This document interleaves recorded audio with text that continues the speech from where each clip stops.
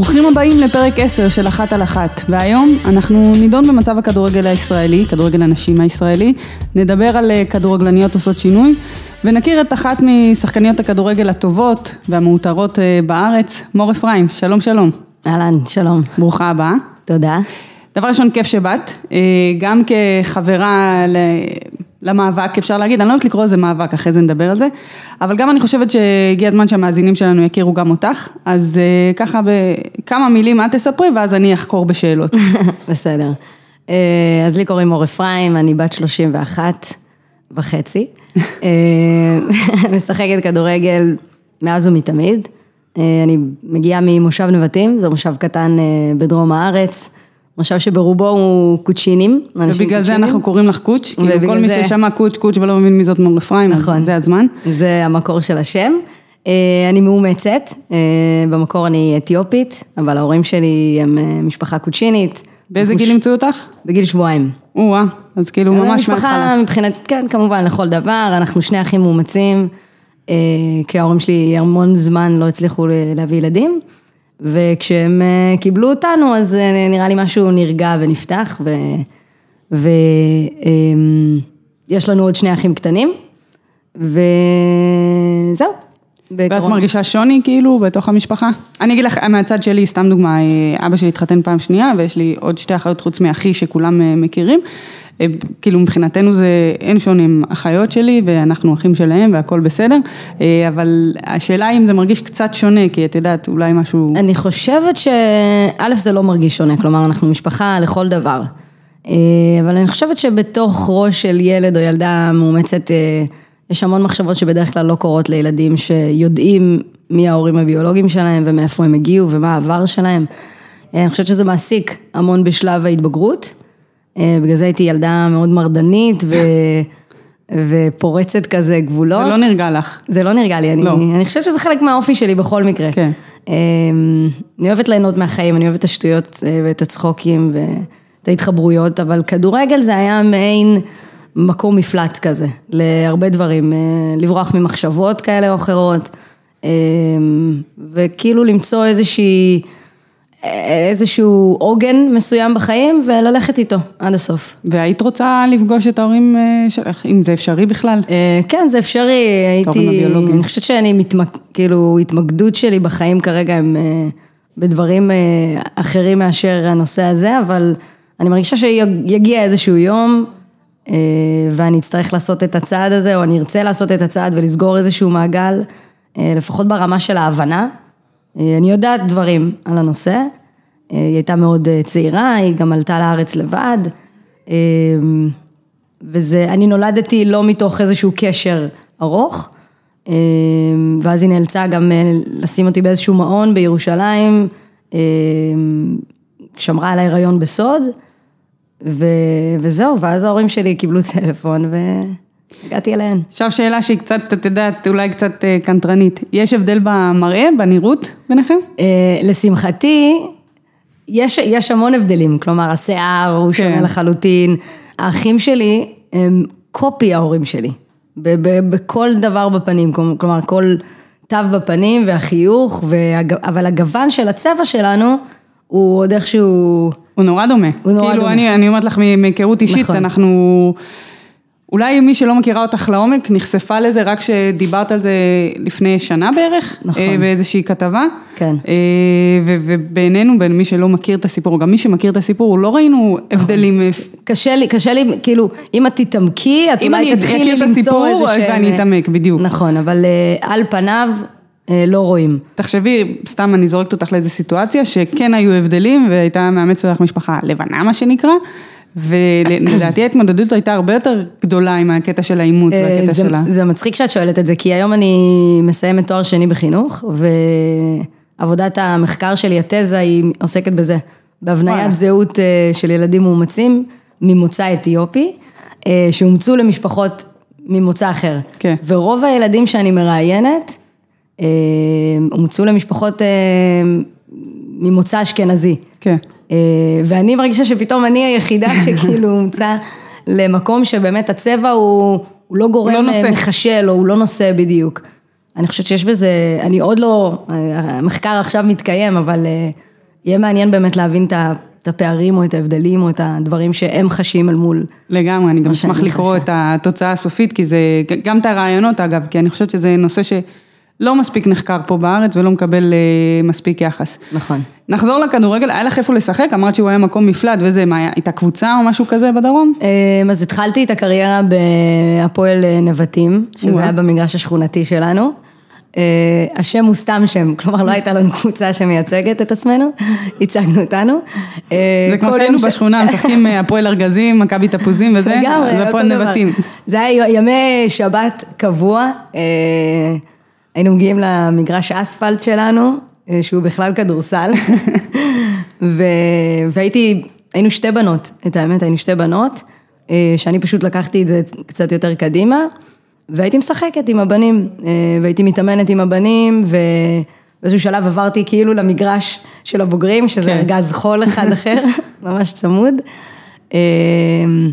משחקתי עם אבא שלי ועם החברים שלו, ובאיזשהו שלב היה לנו איזשהו טורניר כדורגל של המועצה, ונסעתי עם הפועל נבטים לייצג אותנו, שזאת הייתה חוויה בפני עצמה, כי היה לי שיער קצר, ממש טלטלים קצרים. ילד, תמסור. וכן, ילד, פנו אליי רק בלשון זכר, וגם כשאמרתי, טוב, אני אאבק על זה שאני כאילו בת, ואני עדיין טובה וזה, אז קיבלתי המון ריקושטים כאלה. מה, את משחקת כדורגל? מה הקשר שלך לכדורגל? איך אתם נותנים לבת לשחק איתכם? ומה זה גרם לך להרגיש? כאילו, מה זה גרם לך לעשות גם? אני חושבת שכאילו, במודע, אמרתי, טוב, אני לא אדבר, אני פשוט אנסה להראות להם שהם טועים. כמה שהצלחתי. שוב, זה עדיין היה לשחק עם בנים בגילאי 15, 16, 17, שגם יש איזה שהם פערים בפיזיות או במהירות. חד משמעית. אבל אני שיחקתי עם חוכמה, כמו שאני משתדלת לעשות עד היום, וזה שינה אצלם מעט מאוד, זה היה טורניר פשוט מאוד קצר, סיימנו במקום השלישי אבל, וזאת הייתה חוויה מעורבת, כאילו עם המון רגשות מעורבים. אני במקום הנכון, אני צריכה להיות שם, מותר לי לשחק כדורגל, ושם ראה אותי איזשהו מאמן, ובישר לי את הבשורה על הפועל באר שבע, ושם בעצם התחלתי את הקריירה בכדורגל נשים. הפועל באר שבע, בתקופה ששיחקת בה אז, תקופה ראשונה, נכון? חזרת אליה לקדנציה שנייה או שאני טועה? אוקיי, אז אני טועה, לא מפתיע. אז הפועל באר שבע אז הייתה קבוצה כזאת בשיפולי הצמרת, קבוצה שהצליחה ככה לדגדג גם את קבוצות הצמרת, את זוכרת משחקים משמעותיים מהתקופה היא? אני זוכרת בעיקר, הייתי בת 15, אני לא יודעת אם זה היה נחשב אז חריגה למשחק או לא. לא, 15 זה היה גיל ההתחלתי, אבל כמה חודשים לפני 15 היה צריך לקבל אישור. בדיוק, אז היינו קבוצה שבאמת מדורגת במקום שלישי, רביעי, חמישי, ככה בין לבין, אבל היה קסם בקבוצה שהוא המון שחקניות ותיקות. אם את זוכרת, האחיות יחס, ואת רייס שהייתה, בדיוק, עדי וקרן, שהן באמת אחיות שלי לכל דבר עד היום. אנדריאה, שאת כבר מכירה. שהיום צריך לומר, היא מנהלת את הקבוצה בהפועל באר שבע, קבוצת הנשים, והיא גם חברת ועדת נשים בהתאחדות. נכון. אז היינו מין שילוב כזה של בנות צעירות ובנות בוגרות שדחפו אותנו.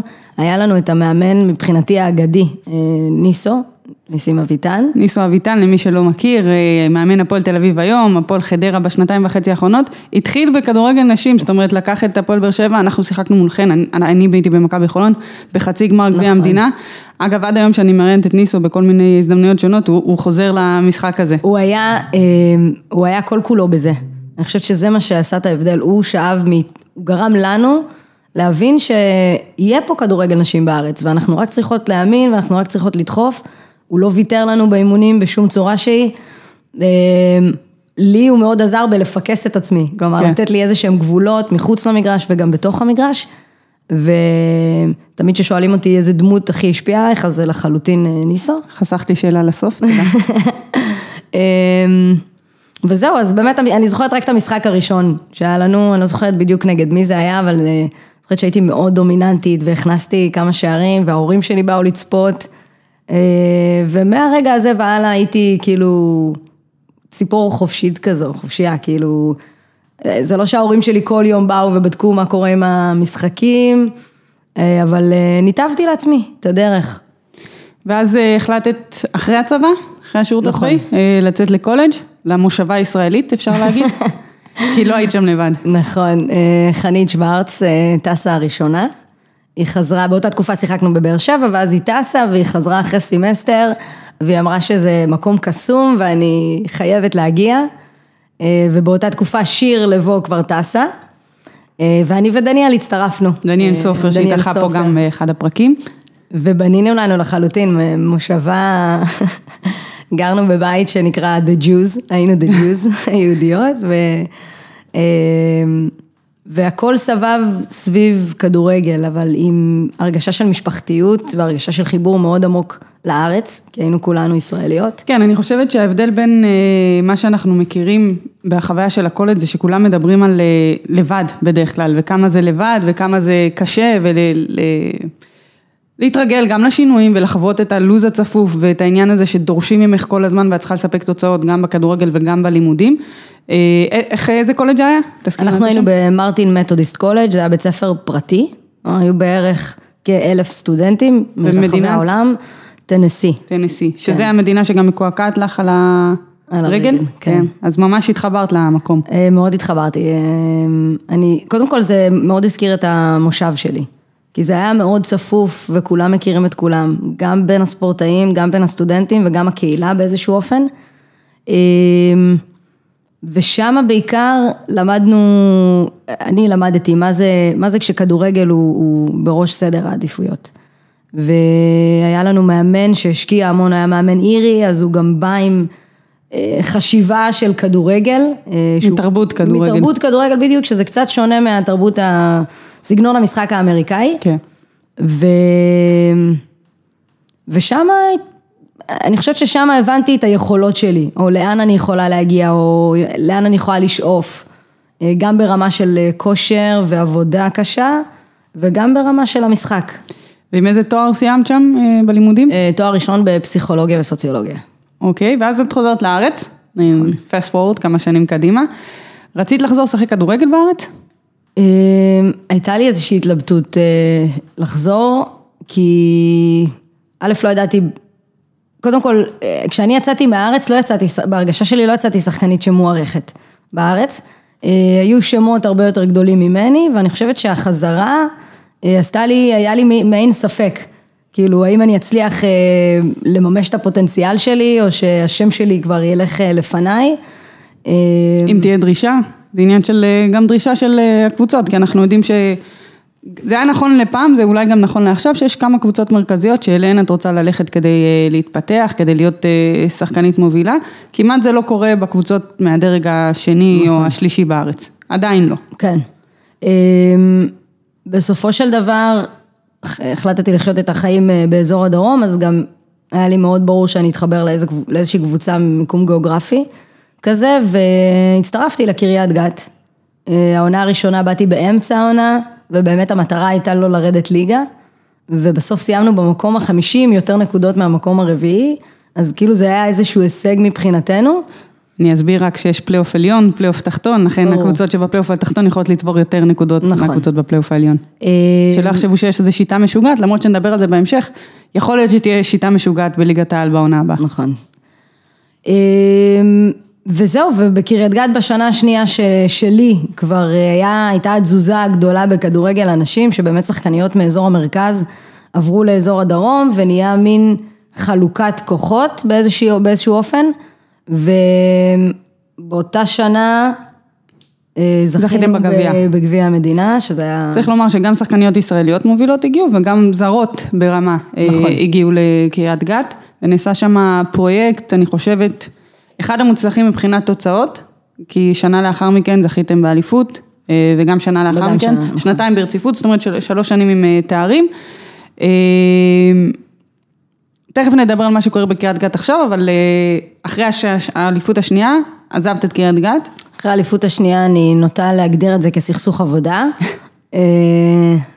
היו המון דברים שאני חוויתי שלא היה צריך לקרות. ובהרגשה שלי כנראה שמיציתי את המקום ואת האנשים ואת הסביבה, והחלטתי שאני הולכת לאתגר חדש, וזה היה להצטרף לאסה, תל אביב, שאני כנראה אמשיך גם בשנה הבאה, ואז באמת נכנסתי למין עונה שהיא אמוציונלית מאוד מאוד מאוד הייתה לי קשה. המרדף הזה אחרי מעין נקמה ומעין רצון להוכיח, ולשמחתי כאילו העונה הזאת הסתיימה כמו שרצינו. איך זה מרגיש לך אבל המרדף הזה, כאילו זה דחף אותך להיות יותר טובה, זה דחף אותך להיות יותר אמוציונלית כמו שאמרת? אני חושבת שגם וגם, זה שילוב של שני הדברים. הייתי צריכה למצוא איזשהו איזון, בהתחלה היה לי נורא קשה למצוא איזון, והייתי צריכה להרגיש שהבנות באסה, השחקניות באסה, הם איתי במלחמה האישית שלי. אני חושבת שכל אחת מהשחקניות הייתה לה איזו מלחמה אישית שלה. כן. בין אם זה הבנות שהגיעו מרמת השרון, לבין אם זה בנות שרצו לעלות מדרגה ולהוכיח את עצמן יותר. וברגע שפתאום היה איזשהו רגע של חיבור, בהרגשה שלי, ורגע שאני יכולתי להבין שאני צריכה ויכולה לסמוך על השחקניות, אז היה לי איזשהו שחרור. תראי, את יכולה להגיד מה זה הרגע הזה? אני לא יכולה להצביע על משחק אחד ספציפי, אבל אני חושבת שהייתה איזושהי הרגשה, אני חושבת שזה כבר קרה כשארז המאמן הגיע, שכאילו אנחנו מבינות שאנחנו צריכות לעלות מדרגה.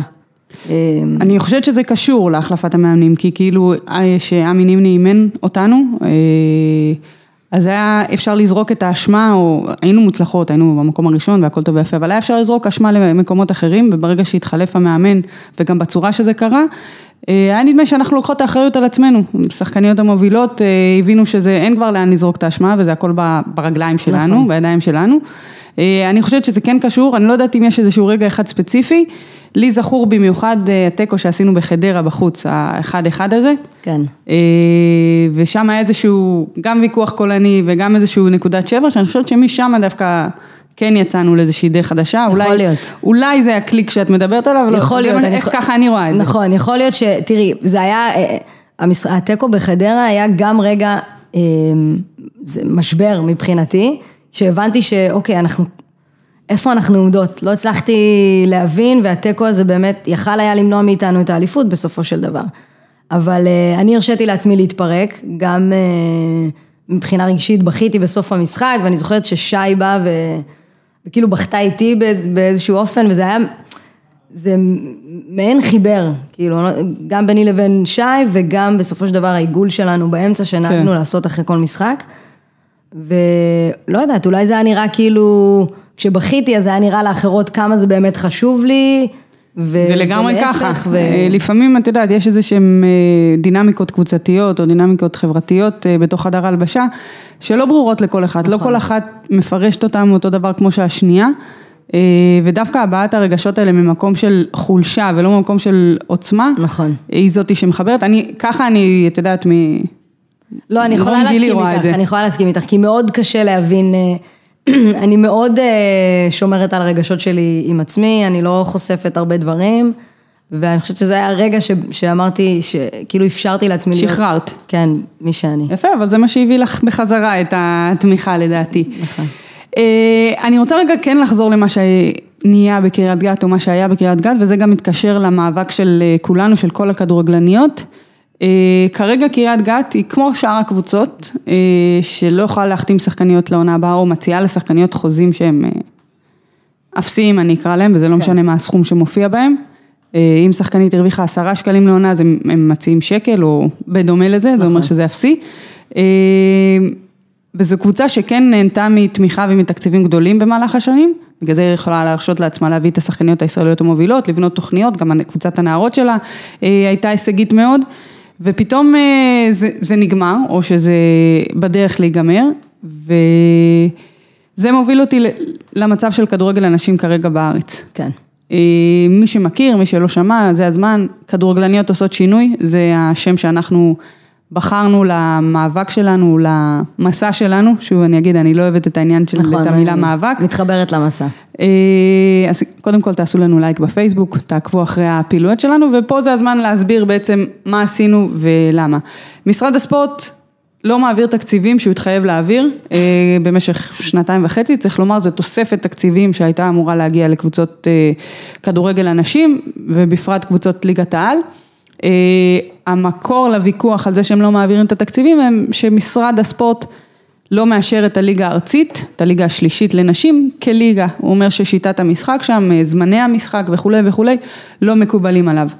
קבוצות ליגת העל בראשות מכבי חולון הגישו בג"ץ בנושא, הגישו תביעה לבג"ץ, לקבל את כל הכספים במיידי, זה נידון עדיין בבית המשפט, ועצם הוויכוח הוא על הליגה השלישית הזאת, שההתאחדות לכדורגל תומכת בנו בעצם בקבוצות, ואומרת שרק להתאחדות לכדורגל יש סמכות לקבוע מהי ליגה ומהי לא, והליגה השלישית הוגדרה כליגת פיתוח, ולכן היא לא אמורה להיות 11-11 ו-90 דקות וכל מה שאנחנו מכירים מליגות אחרות. עד כאן הקטע הטכני. עכשיו הקטע הקצת יותר רגשי. שמעתם או לא שמעתם, הוויכוח הזה לא התחיל מהיום, לא התחיל מהקיץ, בחודש מאי השנה, 4 קבוצות שהגיעו לחצי גמר גביע המדינה, הודיעו שהן לא מתכוונות לעלות למשחק הזה, בגלל שהתקציבים לא עברו, הן שוכנעו לעלות לשחק, מתוך הבטחה של מי שהיה אז יושב ראש ההתאחדות שינוי בארץ, שהכסף יגיע, שהוא דיבר עם שרת הספורט ונתנו את המילה שהכסף אמור לעבור, כמובן שהכסף לא עבר וגם היה איזה איום לא לעלות לגמר, הקבוצות החליטו שהן כן עולות לגמר, ואנחנו הרגשנו הכדורגלניות שמשחקים בנו, שדי להבטחות והגיע הזמן גם למעשים, וגם אם הכסף הזה שחסר יגיע ויחתימו את השחקניות על אותן חוזים, כמו שנה שעברה, לא משנה, כל בעל קבוצה זכותו להחתים על איזה חוזה שהוא רוצה, וכל שחקנית זכותה לדרוש איזה סכום שהיא רוצה. אבל גם אם הכסף הזה יגיע, זה לא משהו שאנחנו, לא פה אנחנו רוצות להיות, אנחנו רוצות להתקדם. והסתיים המונדיאל וראינו איך שיפור הליגות והפיכת הליגות והקבוצות למקצועניות, שיפרו את הרמה, העלו את העניין, העלו את החשיפה, וקיבלנו חודש שלם של חגיגת כדורגל ברמה הכי גבוהה, חגיגה תקשורתית. כן. ואני חושבת שזה זה הטריגר שגרם לנו להתאגד. אני חושבת שמה שנעשה עד עכשיו, זה כמו לשים חבל סביב קבוצת הנשים ולאגד אותם ביחד. זאת אומרת, הקמנו את הקבוצה שלנו, ביום ראשון נערך כנס, 120 כדורגלניות הגיעו להסתדרות העובדים, ושם הצגנו את החזון והמטרות שלנו. יש לך איזה זווית ראייה שונה למה עשינו את זה, או כאילו, חושבת שונה ממה שאמרתי? לא, אני לא חושבת שאני במקום אחר, אני חושבת שהמון שנים הרגשנו בתוכנו, שמה שקורה בליגה זה לא מה שצריך להיות. בין אם זה מהפן הניהולי, לבין אם זה ממה שקורה בתוך המגרש, לצוותי המאמנים, אני לא חושבת שהתעמקנו מספיק בנושא התקציבים, כי בסופו של דבר אנחנו שחקניות כדורגל ובאנו לשחק, אבל היום זה הגיע לאיזשהו מצב כמו שהסברת, שאם אין כסף, אז גם זה פוגע בנו, וכל הפסטיבל כדורגל הנשים, כל המונדיאל שהיה, אני חושבת על מסכי הטלוויזיה שלנו, או במסכי המחשב. הדיגיטל. כן. העצימו לדעתי את המקום הזה, העצימו את לא יודעת, עם כעס והרגשת קיפוח כזו או אחרת. או מהצד השני, הרגשה של כמה טוב יכול להיות. וכמה אפשר, בדיוק. ואני חושבת שמשם זה התחיל. כלומר, דיברנו כל מיני שחקניות בכל מיני קבוצות, אחת עם השנייה, בין אם זה סתם לפרוק, לבין אם זה סתם להקשיב אחת לשנייה, ומשם נוצר איזשהו חיבור בין כמה נציגות שהחליטו שהן לוקחות את זה צעד קדימה, והגענו למקום של להקים או להוביל את הכנס הראשון לשחקניות הכדורגל, ששם באמת תרתי משמע, הצגת את החזון של הקבוצה שלנו, של הראייה שלנו קדימה לכדורגל, ואני חושבת שכל הנושא הזה בסוף יקום ויפול על כמה אנחנו מוכנות ללכת עם זה רחוק, וכמה אנחנו מוכנות להשקיע בזה, וכמה אנחנו מוכנות לתת ביטוי למקום שלנו, ולדרוש את המקום שמגיע לנו. אז הרבה אנשים שאלו מה בעצם אנחנו רוצות. אז צריך לומר שקודם כל צריך לעשות את ההבדלה בין חזון לבין המטרות או הדרישות שלנו. למטרות ודרישות צריך גם שיהיה צד שני, צריך לדעת ממי לדרוש ובדיוק מה לדרוש, אבל נתחיל מהחזון שלנו, אז כמובן שאתם יכולים למצוא את זה בקבוצת הפייסבוק שלנו, בדף הפייסבוק שלנו ובכל מקום שדיברנו על זה, אבל החזון של כדורגלניות עושות שינוי, שוב זה השם, שכדורגל הנשים בארץ יקבל את מלוא ההכרה והתנאים ההולמים להתפתחותו, שלכל ילדה במדינת ישראל תהיה את האפשרות לשחק כדורגל בקבוצת ילדות, בבתי ספר, בחוגים, בקבוצות ליגה, שם היא יכולה לעלות, תדעת, במעלה הפירמידה, עד לליגה מקצוענית. כן, ליגה מקצוענית זה בטופ של החזון שלנו. עכשיו, לא רשמנו רק חזון או משהו שהוא אמורפי כזה. נכון. כן הגדרנו מטרות. אני אזכיר, ואת כאילו אם את רוצה תרחיבי. אז קודם כל ברור שאנחנו רוצים לקבל את התקציבים ממשרד הספורט. לא שאנחנו חושבים שהתקציבים האלה הם מספיקים כדי להגשים את החזון שלנו, אבל כדי להסיר את האיום הקיומי שיש כרגע, צריך לקבל את התקציבים ממשרד הספורט. אנחנו רוצים להגיע להידברות עם ההתאחדות לכדורגל וגופים מקצועיים לשיפור הענף. דיברנו על זה, את דיברת על זה פרקנו תסכולים אחת אצל השנייה, אז גם במהלך השנים קיבלנו כל מיני תלונות משחקניות מכל הליגות, נכון. על כמה נושאים שרואים לשיפור. את רוצה להרחיב על זה? כן, ניסינו לאגד את הנושאים העיקריים שהועלו מהצורך בשטח. אנחנו מדברות על חוזה אחיד לכל השחקניות, שבאמת בחוזה הזה המטרה היא לכלול בתוכו גם את הזכויות, אבל גם את החובות של השחקנית, את החובות ואת הזכויות של הקבוצה, לפי תקנון משמעת שיש... ארגון השחקנים גם איגד את החוזה האחיד הזה שדיברנו עליו, שהוא גם מאגד את הזכויות ואת החובות, וגם יש לו תקנון משמעת שנרחיב עליו בהמשך, על המשמעויות שלו.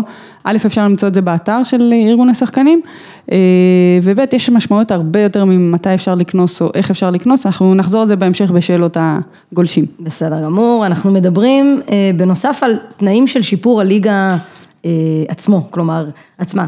יש לנו נושא של כדור אחיד, שזה נשמע מאוד מאוד בנאלי, אבל הוא מאוד משמעותי, כי היום כל קבוצה מגיעה עם כדור משלה למשחקים. גודל משלה, לחץ בכדור משלה. בדיוק, מנופח יותר, מנופח פחות. אנחנו מדברות על נושא השיפוט במשחקים. יש המון, אני יכולה באמת לספר על כמות כל כך גדולה של שחקניות שחוו איזשהו זלזול מצד השיפוט, מצד השופטים שמגיעים. גם קבוצות, אגב, לא רק שחקנית ספציפית שעוברת את זה גם במגרש, אלא פשוט קבוצות, אפילו השנה בכמה משחקים, שתי קבוצות יורדות מתוסכלות מכר הדשא בגלל השיפוט, אפשר אפילו להזכיר מקרה אחד ספציפי, משחק עונה בין קריית גת לאסה תל אביב, שחקנית מקריית גת בועטת בשחקנית מאסה תל אביב, השחקנית מאסה מקללת אותה, השחקנית שקיללה קיבלה אדום, השחקנית שבעטה בה בלי כדור קיבלה צהוב, לאחר מכן אותה שחקנית שקיבלה את הצהוב, חודרת לחווה מוכשלת, עכשיו זה לרעתי, כן? כי אנחנו לרעתנו, כי אנחנו מאסה תל אביב, מוכשלת בוודאות, מקבלת צהוב שני על התחזות, זה השפיע באופן ישיר על המשחק, ומדובר פה במשחק עונה. אז אפשר להגיד שזה לא רק שחקניות שחוו זלזול התנסות והתבטאויות שלא מכבדות אף אחד, אף אדם, בטח לא שופט או שופטת, זה גם הקבוצות וזה גם הליגה סובלת משיפוט ברמה ירודה. נכון, אז זה נושא שהוא מאוד מאוד משפיע על המשחקים שלנו, ולכן אנחנו חייבות לשים על זה איזשהו דגש, אנחנו דורשות ייצוג של שופטים מרמה מסוימת ומעלה. התפרסם בימים האחרונים ההסכם הקיבוצי שחתמו השופטים, יחד עם ההתאחדות לכדורגל, שיחתמו, זה עדיין לא אושר, ויש שם את הפירוט של כמה שופט בכל ליגה מרוויח, ליגת הנשים מושווית לליגה א', או ליגת על הנוער, סכומים לא מכבדים, אנחנו באמת מקווים שיעלו את הסכומים למי ששופט את ליגת הנשים, אבל אנחנו גם מקווים שיהיה איזשהו רף מקצועי, זאת אומרת, אם כבר חולקו לסגלים ויש סגל של ליגה א', סגל של ליגה לאומית וסגל של ליגת על, אז אנחנו מקווים שמהדרגים הגבוהים יבואו לשפוט אותנו, וזה בלי קשר לתמורה שהם מקבלים, נכון. שאנחנו מקווים שכל מי שעוסק במקצוע שלו, בטח אם זה קשור לספורט, יקבל את התמורה ההולמת לכך. נכון, אנחנו מדברות על עוד נקודה מאוד חשובה שבאמת משפיעה על המשחקים עצמם, שזה מספר הזרות בקבוצה. התחלנו לפני 3 שנים, אם אני לא טועה, 3 או 4 שנים, עם 3 זרות. התנגדנו מעלייה של 2 זרות ל3 זרות בליגה. נכון, והיום אנחנו מגיעות למצב של בשנה שעברה ששיחקו 5 זרות בליגה, אנחנו לא יודעות אנחנו חושבות שאנחנו יודעות מה התכנון לשנה הבאה, אבל עדיין ההחלטות האלה לא מאושרות, אז אנחנו לא נגיד את הדברים סתם. כיום זה עומד על 5 שחקניות. אישית, בתור ילדה שהתחילה את הדרך שלה בישראל, ושאפה להגיע לאן שהיא היום, אני חושבת שזה המקום שרק ירמוס את הליגה שלנו. אם בסופו של דבר אנחנו פותחים אקדמיה, ואנחנו מקדמות את הדור הצעיר, והן משתלבות גם בליגה, שזה נושא שיחה אחר, למרות שזה כבר לא יקרה בשנה הבאה, אבל הן משתלבות בליגה, הן חוות, ובסופו של דבר הן מגיעות לקבוצות הגדולות, לליגה עצמה, הן ימצאו את עצמן במלחמה, במרכאות, מול שחקניות שמגיעות מחול, שאולי הן טיפה יותר מהירות מהן, אולי פחות טובות מהן בטכניקה, אבל אם אני בתור יושב ראש כבר הבאתי מישהי מחול ושילמתי עליה, היא לא תשב על הספסל לצידי. היא תקבל מקום של שחקנית ישראלית, ואולי אני אישית לא חוששת על המקום שלי, כי אני יודעת מה אני יכולה לתת, אבל אני חוששת על המקום של הרבה מאוד שחקניות. צריך לומר, את אמרת שאנחנו לא יודעים מה יתקבל, אבל הוא עלתה הצעה להעלות את מספר הזרות ל6 זרות. 6 זרות, כמובן, כמו שאמרתם, יהיו בהרכב מתוך 11 בכל קבוצה, זה המון, זה לא קורה באף ליגה. אני אגיד לך מה, זה אפילו מביש. זה מאוד מביש, וצריך לומר, אמרת שאם יביאו זרות ייתנו להם לשחק, אז מתוך 9 קבוצות שהיו בליגת העל, שאחת מהן היא נבחרת הנערות, זאת אומרת, היא לא יכולה ללכת עם זרות, 6 קבוצות, בחרו להשתמש במכסה המקסימלית, זאת אומרת 5 זרות, קבוצה אחת עם 3 זרות, וקבוצה אחת עם זרה אחת. זה נתונים שהם, מי שרואה אותם במבט על, לא השחקניות, אני ואת לא מפחדות שיקחו לנו את המקום, בסדר? או שכן מפחדות, אבל יכולות להילחם. כן. מי שמסתכל במבט על ואומר, הכדורגל הישראלי, נבחרות ישראל, הליגה הישראלית, אני רוצה שיהיה זהות, אני רוצה שיהיה שייכות, צריך להתבייש במספרים האלה. צריך להתבייש ולהגיד, איפה כוח העבודה הישראלי, אפילו בחוק העבודה הישראלי, אומר שאם יש כוח עבודה סביר ישראלי, אין צורך להביא כוח עבודה מבחוץ. תראי, אני חושבת שמרבית מהקבוצות או מנהלי הקבוצות, יוצאים מנקודת הנחה שאין מספיק שחקניות בליגה, או אין מספיק שחקניות כדורגל בישראל. כלומר, ואז הם אומרים, אוקיי, אם אין לי מספיק, והשחקניות מתחלקות בין 2 או 3 קבוצות גדולות, אני צריכה לשאוב ולקחת שחקניות מאיזשהו מקום. החשיבה היא, במקום להצמיח ולגדל את זה מלמטה, ושהבנות יעלו במעלה הפירמידה ויגיעו למקום שהן צריכות להיות בו, הם חושבים על פתרונות חוץ, פתרונות שהם קלים, ואני אגיד יותר מזה, זו הסיבה שיהיה לנו קשה להתקדם בתור נבחרת. אני שנים לא שיחקתי בנבחרת, אבל עכשיו עם גבי אני הצטרפתי חזרה לנבחרת, והוא רק מעצים, זה רק מעצים לי את התחושה הזו. אנחנו לא יכולות להגיע למקומות גבוהים בנבחרת, אם אנחנו משחקות בליגה עם 6 זרות או 5 זרות, ואנחנו לא מעלות את הרמה של הליגה, והשחקניות שאמורות לשחק בנבחרת לא מקבלות מספיק דקות משחק בליגה עצמה. כלומר, זה איזשהו גלגל שגורם לנו להישאר במקום. כן, איזשהו גם רף מקצועי להבאת השחקניות. אנחנו לא כמו באנגליה שאפשר לקבוע כדי לקבל רישיון עבודה, הם צריכות 70% מההופעות הבינלאומיות בנבחרת שלהם, או שבכלל יהיו שחקניות נבחרת.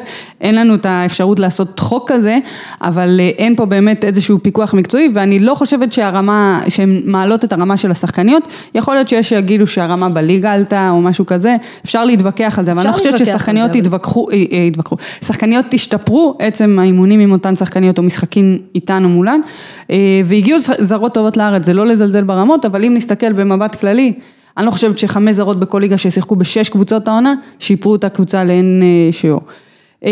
אני מסכימה איתך ועם בעלי הקבוצות שאומרים שאין מספיק כדורגלניות בארץ, המספרים הם מביכים, יש 1,541 כדורגלניות רשומות, זה מספרים שהם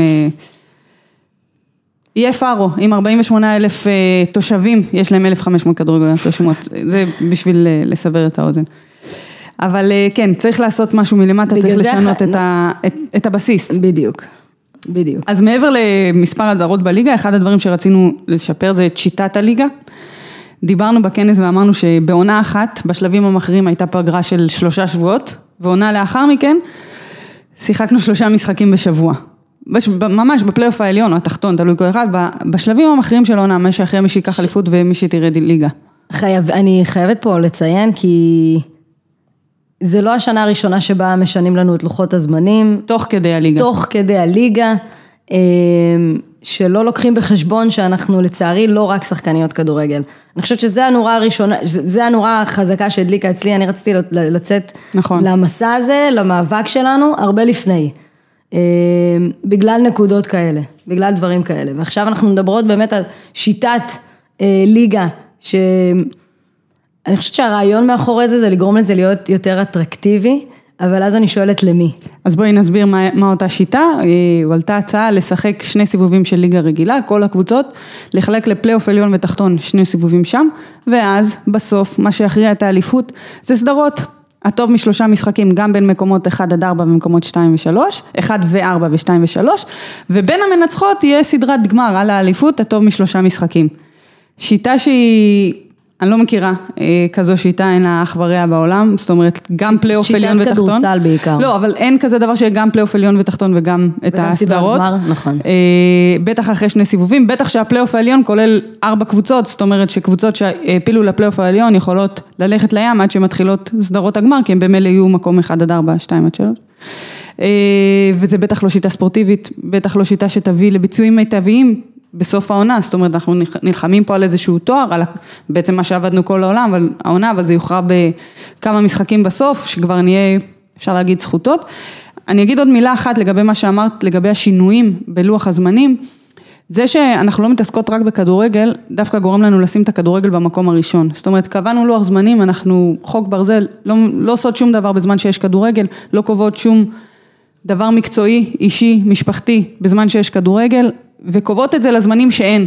צריך לומר, לכולנו יש חיים מעבר לזה, אם זה בעבודה, אם זה במשפחה, וברגע שמשנים את השיטה או את הזמנים, יותר מפעם אחת, אחרי שכבר יצא הלוח המקורי, זה הופך את הקערה. זה כבר הופך את העניין שכאילו אנחנו מזלזלות או במשפחה שלנו, או בעבודה שלנו, או בכדורגל.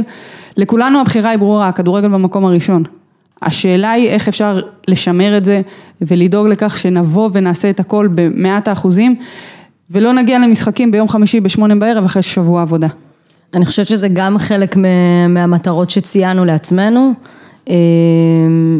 וצריך להטיל איזשהו וטו על הנושא, כלומר קבוצות לא יכולות לשנות את לוח המשחקים כראות עיניהן, אם יש להם שחקנית פצועה או שחקנית זרה שטסה. זה גם חלק מהעניין. להתאים את הליגה ללוחות הזמנים הבינלאומיים, זאת אומרת יש הפסקות בינלאומיות למשחקים ומשחקי ידידות, אז אני אגיד במרכאות בסדר שנבחרת ישראל אף פעם לא משתתפת באף אחד מהטורנירים שמתקיימים בחודש מרץ, אבל זה לא בסדר שהליגה ממשיכה להתקיים והשחקניות הזרות ששייכות לנבחרות אחרות לא יכולות לשחק במשחקים האלה. נכון.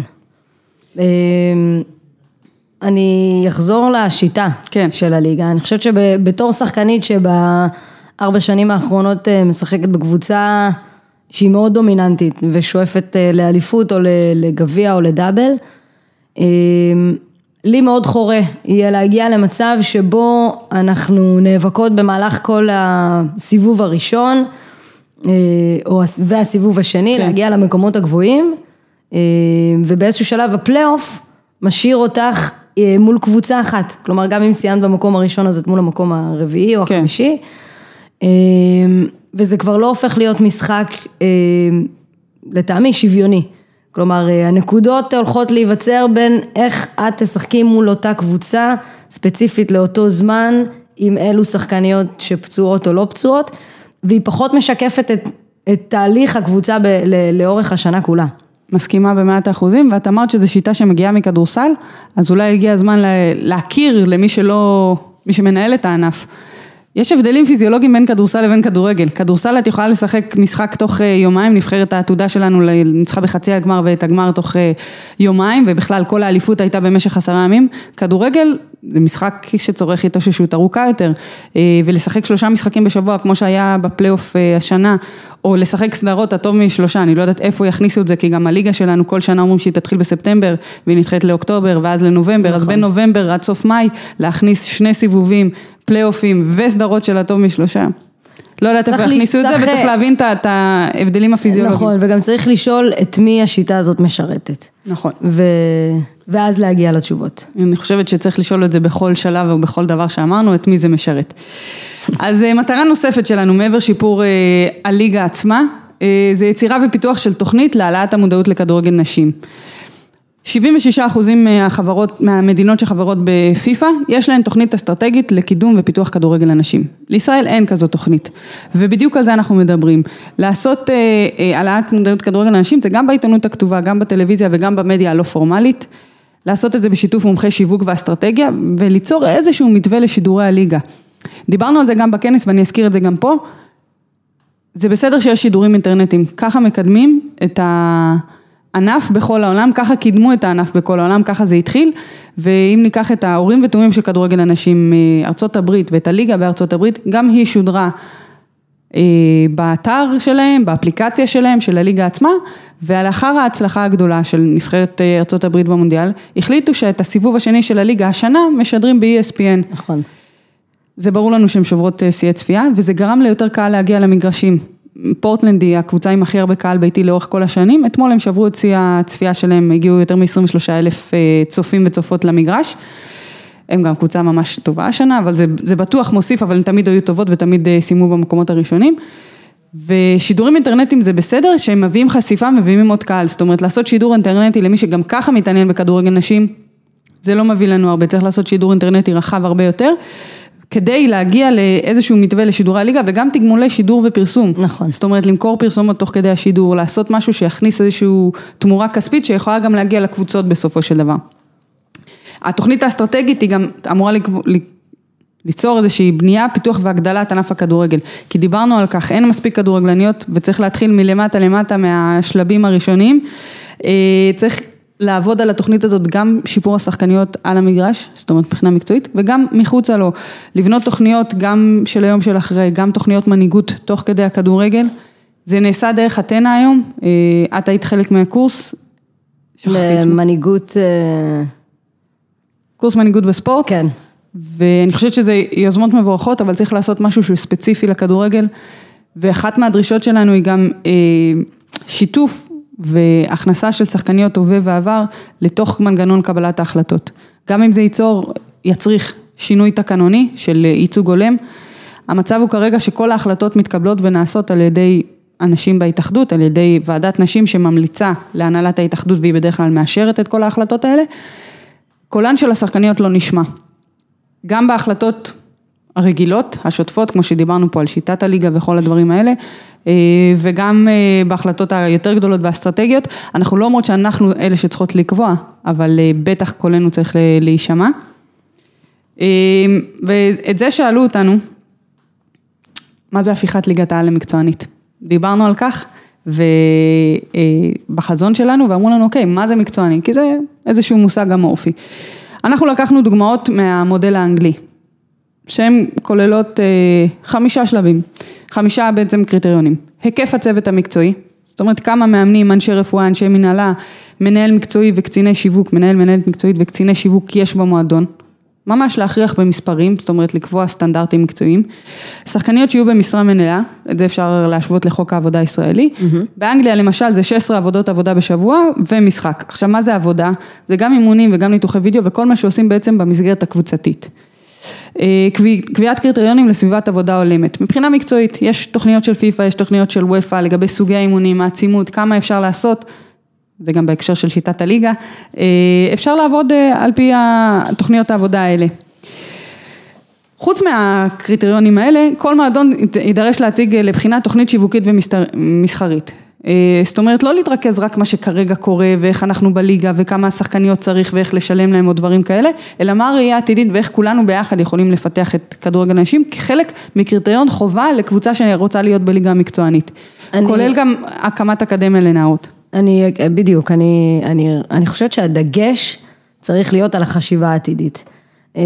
ואנחנו מתחילות את זה מהיום, כמו שאמרת, גם מהפן הזה שלא שמעו את הקול שלנו. שמעו רשרושים, מה שנקרא. אף פעם לא באנו, נעמדנו על הרגליים האחוריות שלנו, וביקשנו ש1, 2, 3, בואו ביחד נקדם את הכדורגל.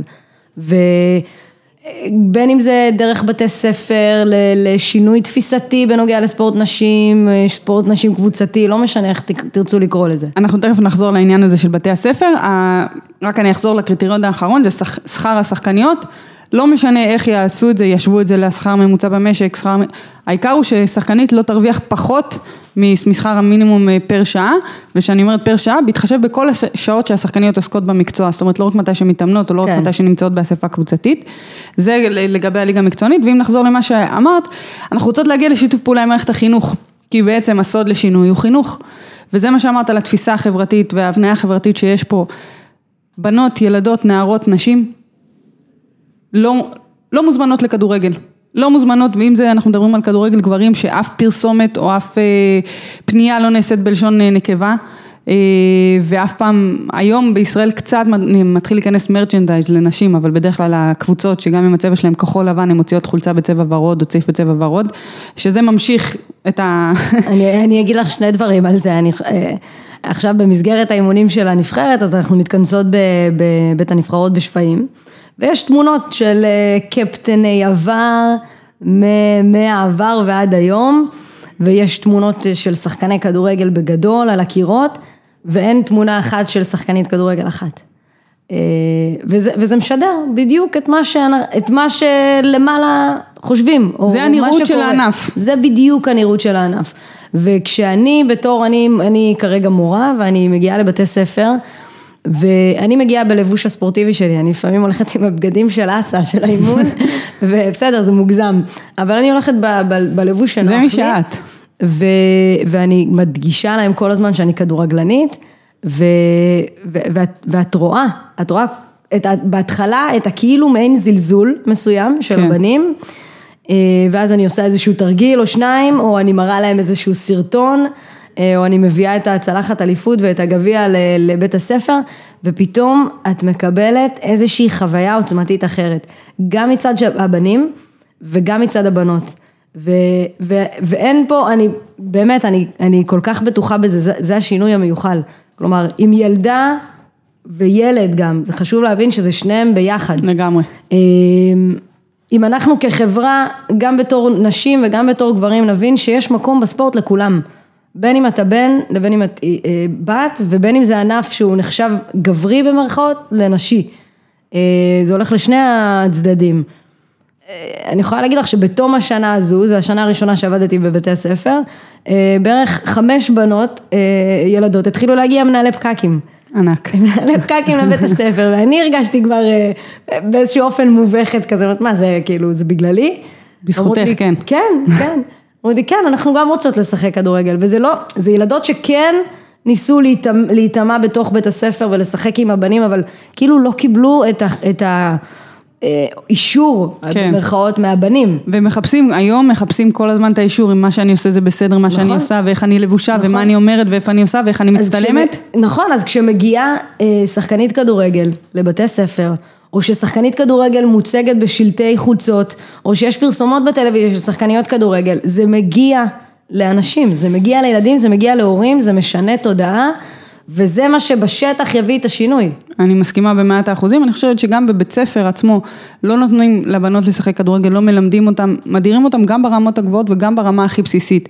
ברגע שילדים, דווקא הילדים יראו את החברות שלהם לכיתה, את האחיות שלהם, את השכנה שלהם משחקת כדורגל, אם זה בבית ספר ואם זה בשכונה, כבר נקבל את זה לא האישור הזה, וזה לא הכרה, אני לא צריכה שמישהו יגיד לי זה בסדר שאת שחקנית כדורגל, אלא כמו שאמרתי ואני אחזור לדוגמה הזה, שנקפיץ כדור בחוף, לא נראה מסביבנו מעגל של גברים מזילים ריר, אלא ישחקו איתנו כמו שמשחקים כל אחד. כי זאת תהיה הנורמה, וכמו שיש שחקן כדורגל, יש שחקנית כדורגל, וזהו. לגמרי, אם זה חד משמעית. דבר אחרון שדיברנו עליו שאנחנו רוצות לשנות, זה שינוי אמות המידה לחלוקת הכספים על ידי משרד הספורט. כרגע כדורגל הנשים נבחן על ידי, אפשר להגיד את זה, אמות מידה או על פי קריטריונים שהם לא צודקים ולא נכונים. אי אפשר לבחון את ענף כדורגל הנשים בהשוואה לענף כדורגל הגברים. נכון. ענף שקיים פה מהקמת המדינה ועוד הרבה לפני זה, אבל הוא מתוקצב בערך מהקמת המדינה, לעומת ענף שקיים, מתקיים, משחקים פה כדורגל נשים באופן מסודר, 22 שנה בנבחרות, 21 שנה בליגות, כן, הייתה נבחרת לפני שהייתה ליגה. נכון, שמעתי את מורן לוי ברעיון על זה. כן, אז הקימו את הפירמידה ההפוכה, וצריך גם לדאוג להפוך אותה בחזרה ולעשות את זה כמו שצריך. אז הענף הכי פופולרי בעולם, כדורגל נשים בישראל נמצא עדיין בהתפתחות, צריך להתייחס אליו ככזה, לבחון אותו באמות מידה שהן שונות, ואם נצטט את מנכ"לית שדולת הנשים, שגם נעמה בכנס, מיכל גרם מרגליות, אמרה שספורט מוסדי, ממשלתי, צריך להתחלק חצי-חצי. עם זה אני מסכימה איתה, זה אולי הדבר היחיד שאני רוצה שוויון, כי שוויון לא בהכרח אומר צדק, ואנחנו רוצים שיעשה פה צדק ויעשה פה שינוי, ולשם אנחנו שואפות. פספסתי משהו במטרות שלנו? יכול להיות שכן. לא, אנחנו... את הרוב הגדול צריך גם לומר... יש לנו גם על הנושא של הקמת מנהלת לליגה. נכון, אז אנחנו צריך לומר שאנחנו מחליטות ואנחנו עושות את הכל ביחד, ואנחנו בתנועה, אנחנו משנות, אנחנו גם אמרנו, אנחנו לא רוצים להיכנס לאיזשהו מסע ומתן, אלא להיכנס להידברות עם הגורמים האלה, כי אנחנו חושבות שביחד עם כל הגורמים האחראים, אפשר להביא את השינוי הזה, פשוט אנחנו צריכות להשמיע את קולנו, ואני חושבת שהדבר הכי חשוב שיצא מהכנס הזה, זה הפגנת העוצמה והאחדות של שחקניות, באמת מכל הגילאים ומכל הליגות, הורים שהגיעו, מנהלות קבוצות, מאמנים, היו שם הרבה אנשים שכדורגל אנשים אכפת להם ממנו, ושהוא נמצא בליבם, ואני חושבת שזה הדבר הכי חשוב שיצא מהכנס, ומפה אנחנו מתגלגלות הלאה. נכון. ביקשתי מהעוקבים אחרי עמוד הפייסבוק שלי, לשאול שאלות שקשורות למאבק, אז רונאל בורגרקר, מקווה שאמרתי את השם נכון, שואל, אחרי שראינו בעולם כדורגל הנשים, שבעולם כדורגל הנשים מקבל תמיכה במדינות כאלה ואחרות, באיזו דרך ניתן להעלות את המודעות בארץ? אז את דיברת על הקטע ממש רוחבי, חינוכי, שלטי פרסומת, בתי ספר, דוגמה אישית. נכון. אני אקח את זה לכיוון קצת אחר. אני חושבת בתחילת הליגה, שנת 1998, הרבה מועדונים גדולים בכדורגל הישראלי, פתחו קבוצת נשים והחזיקו קבוצת נשים. אני חושבת שברגע שתהיה את השייכות ואת הזהות הזאת, מועדונים כמו הפועל תל אביב, מכבי חיפה, מכבי תל אביב. אני לא יודעת אם אני מסכימה איתך. אנחנו יכולות להתווכח. אנחנו יכולות להתווכח, כי אני חושבת שהיו פה קבוצות, את שיחקת בהפועל תל אביב האגדית, היו מכבי חיפה, אני לא יודעת כמה קהל הגיע למשחקים שלכם. אני חושבת שהמצב שונה. כמה חשיפה הייתה. יכול להיות שהיום המצב אולי יהיה שונה. אני אגיד לך למה המצב שונה. היום לכל קבוצה גדולה יש אתר משלה, אפליקציה משלה. היא לא צריכה את התקשורת המוסדית כדי לפרסם דברים. ואם אני אגיד את זה ככה גם באופן כללי, למאור בוזגלו יש יותר עוקבים באינסטגרם מכמעט לכל אתר ספורט. ויש לו גם יותר מהקבוצה בה הוא משחק, יותר מהפועל תל אביב, אבל באופן כללי יש היום תקשורת שהיא שונה וחשיפה שהיא שונה, והנראות שמקבלת קבוצה ששייכת למועדון עם קהל עוקבים, קהל אוהדים גדול, היא בסקאלה שונה לגמרי ממה שאנחנו מכירות עד עכשיו, ואני חושבת שגם יש סטנדרטים ניהוליים, גם למחלקות נוער באותם מועדונים, גם למחלקות בוגרים, שזה משהו שקצת חסר אצלנו, הסטנדרטים הניהוליים האלה, גם ביום יום וגם באופן כללי. אני מסכימה, אבל אני אחדד עוד נקודה. כיום יש את הפועל באר שבע, נשים, שאין לה שום קשר לקבוצת הפועל באר שבע הגברים.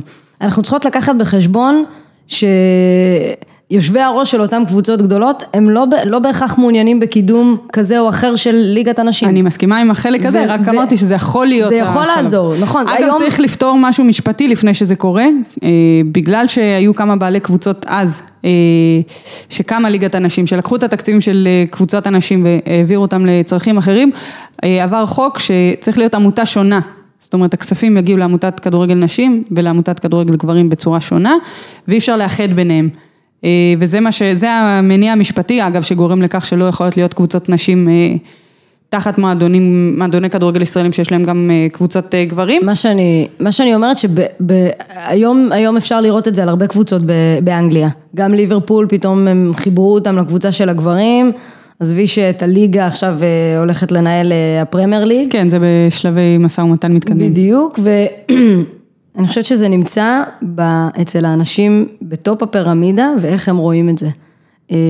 אני לא בטוחה, וזה יכול להיות גם זה יכולה להיות איזושהי דרך, אבל אני לא בטוחה שעצם העובדה של הקבוצה שלי לא יקראו אסה תל אביב, אלא מכבי תל אביב, ובקדמת הבמה הגברים, או הניהול המקצועי או ניהול המועדון של הגברים, לא יתעניין בזה, אני לא יודעת לאן זה. אז קודם כל אני אחדד ואוויר, קבוצות נשים זה דבר מדהים, שהן רק מתעסקות בכדורגל נשים וזה האינטרס שלהם, והן לא צריכות להיעלם מהמפה, ואני יכולה לתת לך כדוגמה בגרמניה את פוצדם, שהיא מועדון ייחודי לכדורגל נשים, שגם לקחה את אליפות אירופה, והיא בליגה הראשונה בגרמניה, בבונדסליגה, והיא מצליחה, והרבה מועדוני גברים לקחו דוגמה מהקבוצה הזאת, זה לא בא אחד על חשבון השני, אני רק אומרת בנוסף, ודבר שני, איך הם התעניינו בעלי הקבוצות הראש של הפירמידה, מה הם שמעו, מה הם ראו על כדורגל נשים כל הזמן, צריך לומר, גם החלק של התקשורת פה הוא גדול, והחשיפה והנראות של הענף כרגע היא שלילית, נכון. שומעים רק על דברים שליליים, ורק על שביתות, ורק על תנאי מגרש, והדברים לא מבליטים את הטוב שיש, ולא מבליטים את הפוטנציאל שיכול להיות, אולי עכשיו יש קצת שינוי בעקבות המונדיאל, אבל זה עדיין לא שם, והסיקור הוא עדיין מוטה, צריך לומר. אורטל בן חיים שואלת אותנו, האם גם שחקניות בליגה השנייה יקבלו פנסיה ושכר ראוי, או שלא, והאם ייכנסו אותם על איחורים? אז בואו נחלק כמה דברים. לגבי פנסיה יש חוק במדינת ישראל, מעבידים חייבים להפריש לפנסיה, שזה חלק מהדברים שאנחנו רוצים לדאוג להם בחוזה האחיד, זה תנאים סוציאליים. ממתי מפרישים פנסיה? הרי החוזה של שחקנית הוא ל7 חודשים, 8 חודשים, אנחנו רוצים שיהיה חוזה וגם הליגה עצמה תהיה יותר ארוכה, ונקבל תשלום על כל תקופת הפעילות, ולא רק על תקופת הליגה, זה חלק מהעניין של חוזה אחיד. שכר ראוי, שוב, כמו שאמרנו, יש גם חוק במדינת ישראל של שכר מינימום שצריך לשלם, השאלה מה מגדירים את שעות העבודה, האם זה רק השעה וחצי, שעה ו20 שנמצאים על המגרש, האם זה זמן ההגעה, עוד הרבה דברים שצריך לקחת בחשבון, את כל זה אנחנו רוצים לכל שחקניות הליגות, זאת אומרת, לא רק לשחקניות ליגת העל, גם בארצית וגם בליגה שנייה וליגה שלישית, זאת אומרת, וזה הזמן לדבר, היא שאלה האם יקנסו אותם על איחורים, אז חלק מהדברים שהציגו בכנס, זה גם את הזכויות ואת החובות של שחקניות, ואת חלק מתקנון המשמעת שדיברנו עליו, קנסות אפשר להטיל בחוזים של שחקנים ושחקניות, רק על הבונוסים, שכר הבסיס אי אפשר לפגוע בו, כמובן שאפשר להעמיד לוועדת משמעת, ואפשר להעמיד איזשהו עונש, ועדת משמעת צריכה לקרות עד 72 שעות אחרי העבירה כביכול, לאחר מכן הקבוצה לא יכולה להעמיד אף שחקנית ואף שחקן לוועדת משמעת, וחובה שיהיה נציג מארגון השחקנים בוועדת משמעת הזאת, זאת אומרת לכל אחת ואחת מאיתנו יש את הגב של ארגון השחקנים, וצריכה להשתמש בו. בכדורגל אנשים יש בעתיות מסוימת, כי אין בונוסים, אנחנו מקבלות שכר, אין לנו בונוסים על נקודות. נכון. ולכן צריך למצוא איזשהו מתווה שגם שחקניות יבינו שיש להם איזושהי חובה, כמובן אם שחקנית לא מגיעה לאימון ומשחק אפשר להוריד לה בשכר, כי זה כמו שהיא לא הגיעה ליום עבודה, בגלל זה חשוב לנו להדגיש גם את החובות של השחקניות ולא רק את הזכויות. על איחורים, שוב, יש איזושהי טבלה שיצרו ארגון השחקנים ביחד עם ההתאחדות לכדורגל, ממש טבלת מחירים, כמה אחוזים מהשכר אפשר להוריד על חיסורים וכאלה, אז אתם מוזמנים לפנות לארגון השחקנים לקבל את הייעוץ הזה. כן. מתן שקרוב שואל אותנו, מה הצעד שהכי חסר כדי לקרב את כדורגל הנשים לקהל, כמו שראינו במונדיאל, האם זה בר יישום בארץ? קודם כל, אם זה לא היה בר יישום, לא היינו פה, לא היינו מדברות על זה. אז דיברנו קצת לקרב את כדורגל הנשים לקהל, אז קודם כל צריך לגרום לקהל לבוא. אבל מעבר לכך שהקהל יבוא, נגיד יעשו פרסום, ואת יודעת יגיעו הרבה, צריך לגרום להם לחזור. נכון. אז הכדורגל הנשים צריך להיות משחק במתקנים ראויים, שיהיה כיף גם לשחקניות, שיהיה נעים לבוא ולראות משחק ולשחק. כדורגל הנשים צריך להיות טוב יותר, צריך להיות מהיר יותר, חזק יותר, עם אינטנסיביות גדולה יותר, עם קצב טוב יותר, ועם תיאת מהשיטות משחק אפילו ברורות. אנחנו משתפרים מאוד, אני חושבת שהשנה בליגת העל ראינו כדורגל, בניגוד לשנים קודמות שראינו הסתמכות על יכולת פיזית מאוד גדולה של הזרות, השנה ראינו יותר כדורגל, יותר תבניות התקפה, יותר דברים שאנחנו מכירות מהכדורגל העולמי, מכדורגל הנשים העולמי אפילו. אז צריך לקרוא עם כמה דברים כדי שקהל יחזור ולא רק יגיע פעם ראשונה. הוא צריך לדעת גם איפה יש משחק, מתי, צריך שיהיה יום קבוע לליגה.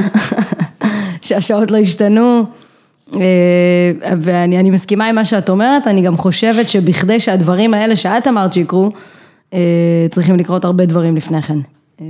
כי אנחנו צריכות להשתפר בתור שחקניות, ואנחנו נוכל לעשות את זה אם יהיו לנו את התנאים המתאימים.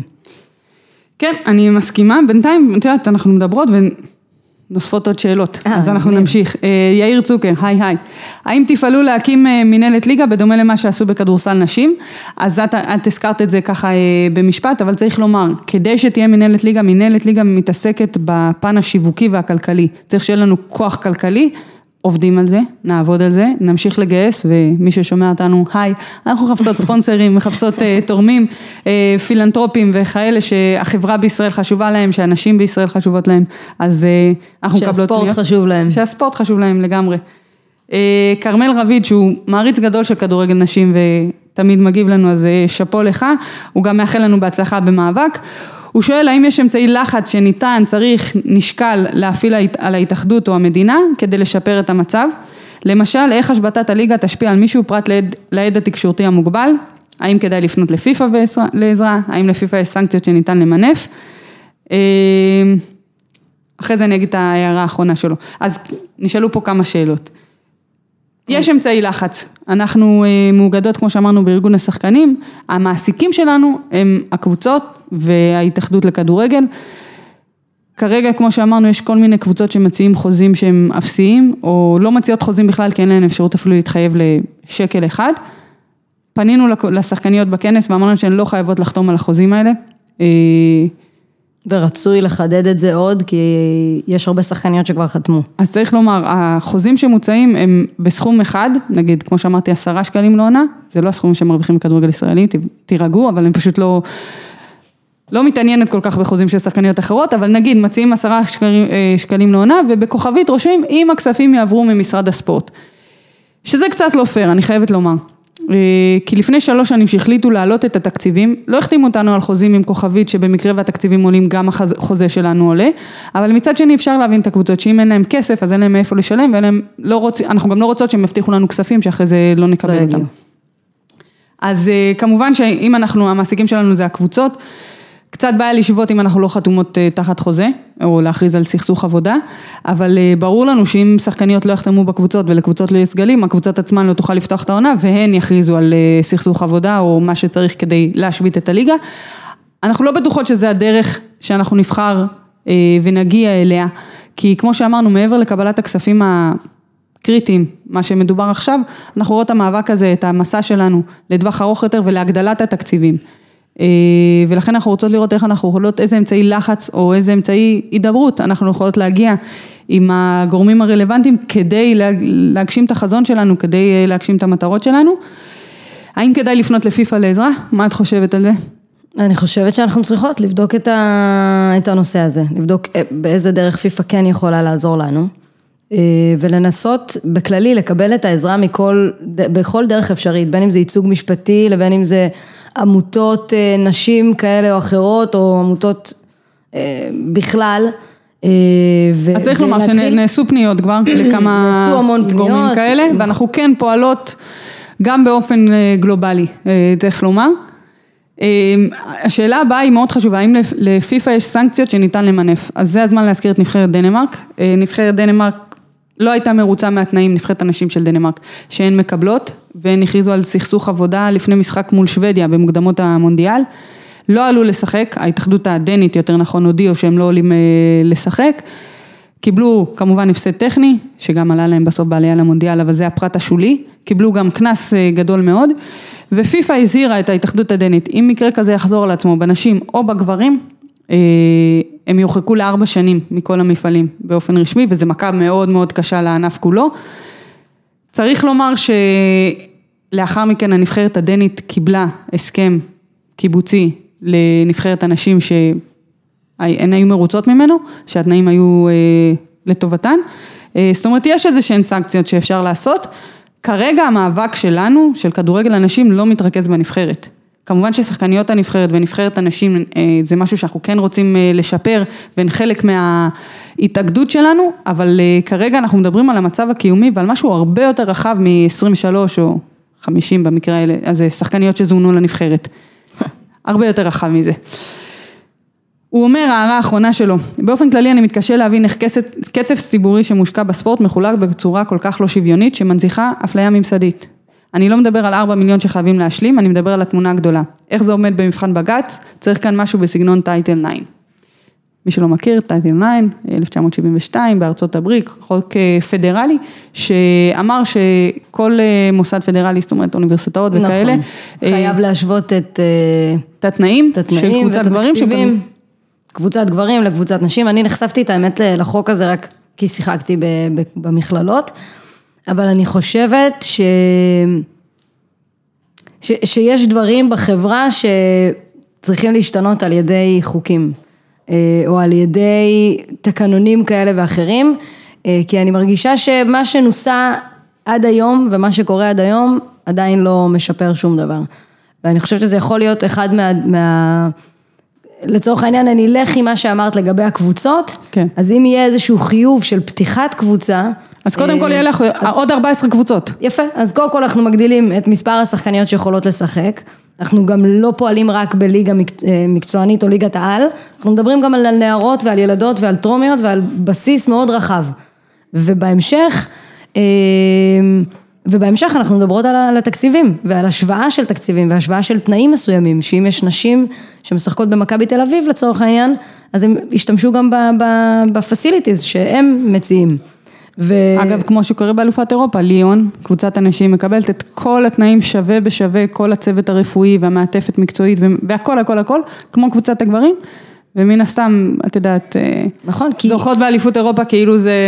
כי חשוב לציין שלפני החוק ב-72 היו בערך 300,000 ספורטאיות בארצות הברית, ואחרי החוק זה עלה ל2 מיליון לדעתי. 2 מיליון או 3 מיליון ספורטאיות היום, שעוסקות בספורט ייצוגי של הנבחרת. כן, זה, אם נדבר ככה, ניקח את זה לכדורגל, אז הזכרתי מקודם את הסקר של פיפה, מתוך 13.5 מיליון שחקניות כדורגל בכל העולם, 9,500,000 בארצות הברית. זה נתונים שהם מטורפים, אבל לגמרי אפשר לייחס את זה לטייטל 9 ולגידול במספר הספורטאיות, וכמו שאמרנו, אנחנו רוצות גם, אנחנו לא מדברות רק על ליגת העל, כמובן שכל המאבק הזה, כל המסע הזה, כל הנציגות, אנחנו לא דואגות לעצמנו, אנחנו לא נהנה מהפירות האלה, אנחנו דואגות לילדות הקטנות, קודם כל שתהיה להן את האפשרות לשחק כדורגל, ואם זה בחוגים או בכל מסגרת שהן נבחרו, שזה יהיה, אני אגיד את זה במרכאות, בסדר, לשחק כדורגל ולקרוא לעצמי שחקנית כדורגל, שיוכלו לראות נשים משחקות כדורגל בטלוויזיה, ויכולים לראות נשים נמצאות בקהל אפילו במשחקים של גברים, ולא רק לצלם את זאתי שבאה עם מיני ואודם. עם שיער יפה ואודם. כן, שזה בסדר, לבריאות, כל אחת מה שהיא רוצה, אבל שיהיו הרבה יותר נשים גם במגרשים, ושאני אעבור בספורטק או בכל מקום בשכונה אפילו, ואני אראה ילדות משחקות כדורגל, גם עם בנים וגם לבד, כי אני חושבת שזה הבסיס לשינוי, בואו, הילדות זה העתיד, אנחנו כבר לא רלוונטיות אפשר להגיד לגבי הדברים האלה, אבל אנחנו שמחות לעשות את הדברים האלה. אנחנו אולי לא נקצור את הפירות בפן, את יודעת, הפרקטי והמעשי של הכדורגל עצמו, אבל אני אוכל לשבת בבית בשלווה ובשלום עם עצמי, אם וכאשר, או לא אם, כשהמאבק שלנו יצליח ויניב את הפירות, ומבחינתי שהדור הבא והדור שאחריו, ואולי הילדים או הילדות של חלק מאיתנו, משחקניות הכדורגל, יישאו את התוצאות. לגמרי, אני חושבת שסיכמת את זה יפה מאוד, ולא בא לי להמשיך מעבר לזה. אז קודם כל, תודה רבה, מור, שהגעת, היה לי לעונג לארח אותך, ואני חושבת שגם הפרק היה מאוד אינפורמטיבי למי שהאזין. אז זהו, חברים וחברות, הגיע לסיומו פרק 10 של 1 על 1. תודה לכם שהאזנתם, תמשיכו לשתף אותנו ואת התכנים הנהדרים של בכל יום נתון. מועדון הבית שלנו, מועדון הגברים, לא, סתם, כאילו, כמו שאמרנו שכל מועדון גברים צריך שיהיה לו קבוצת נשים, סתם, מועדון הבית שלנו שאנחנו שמחות להתארח בו, וזהו, להתראות.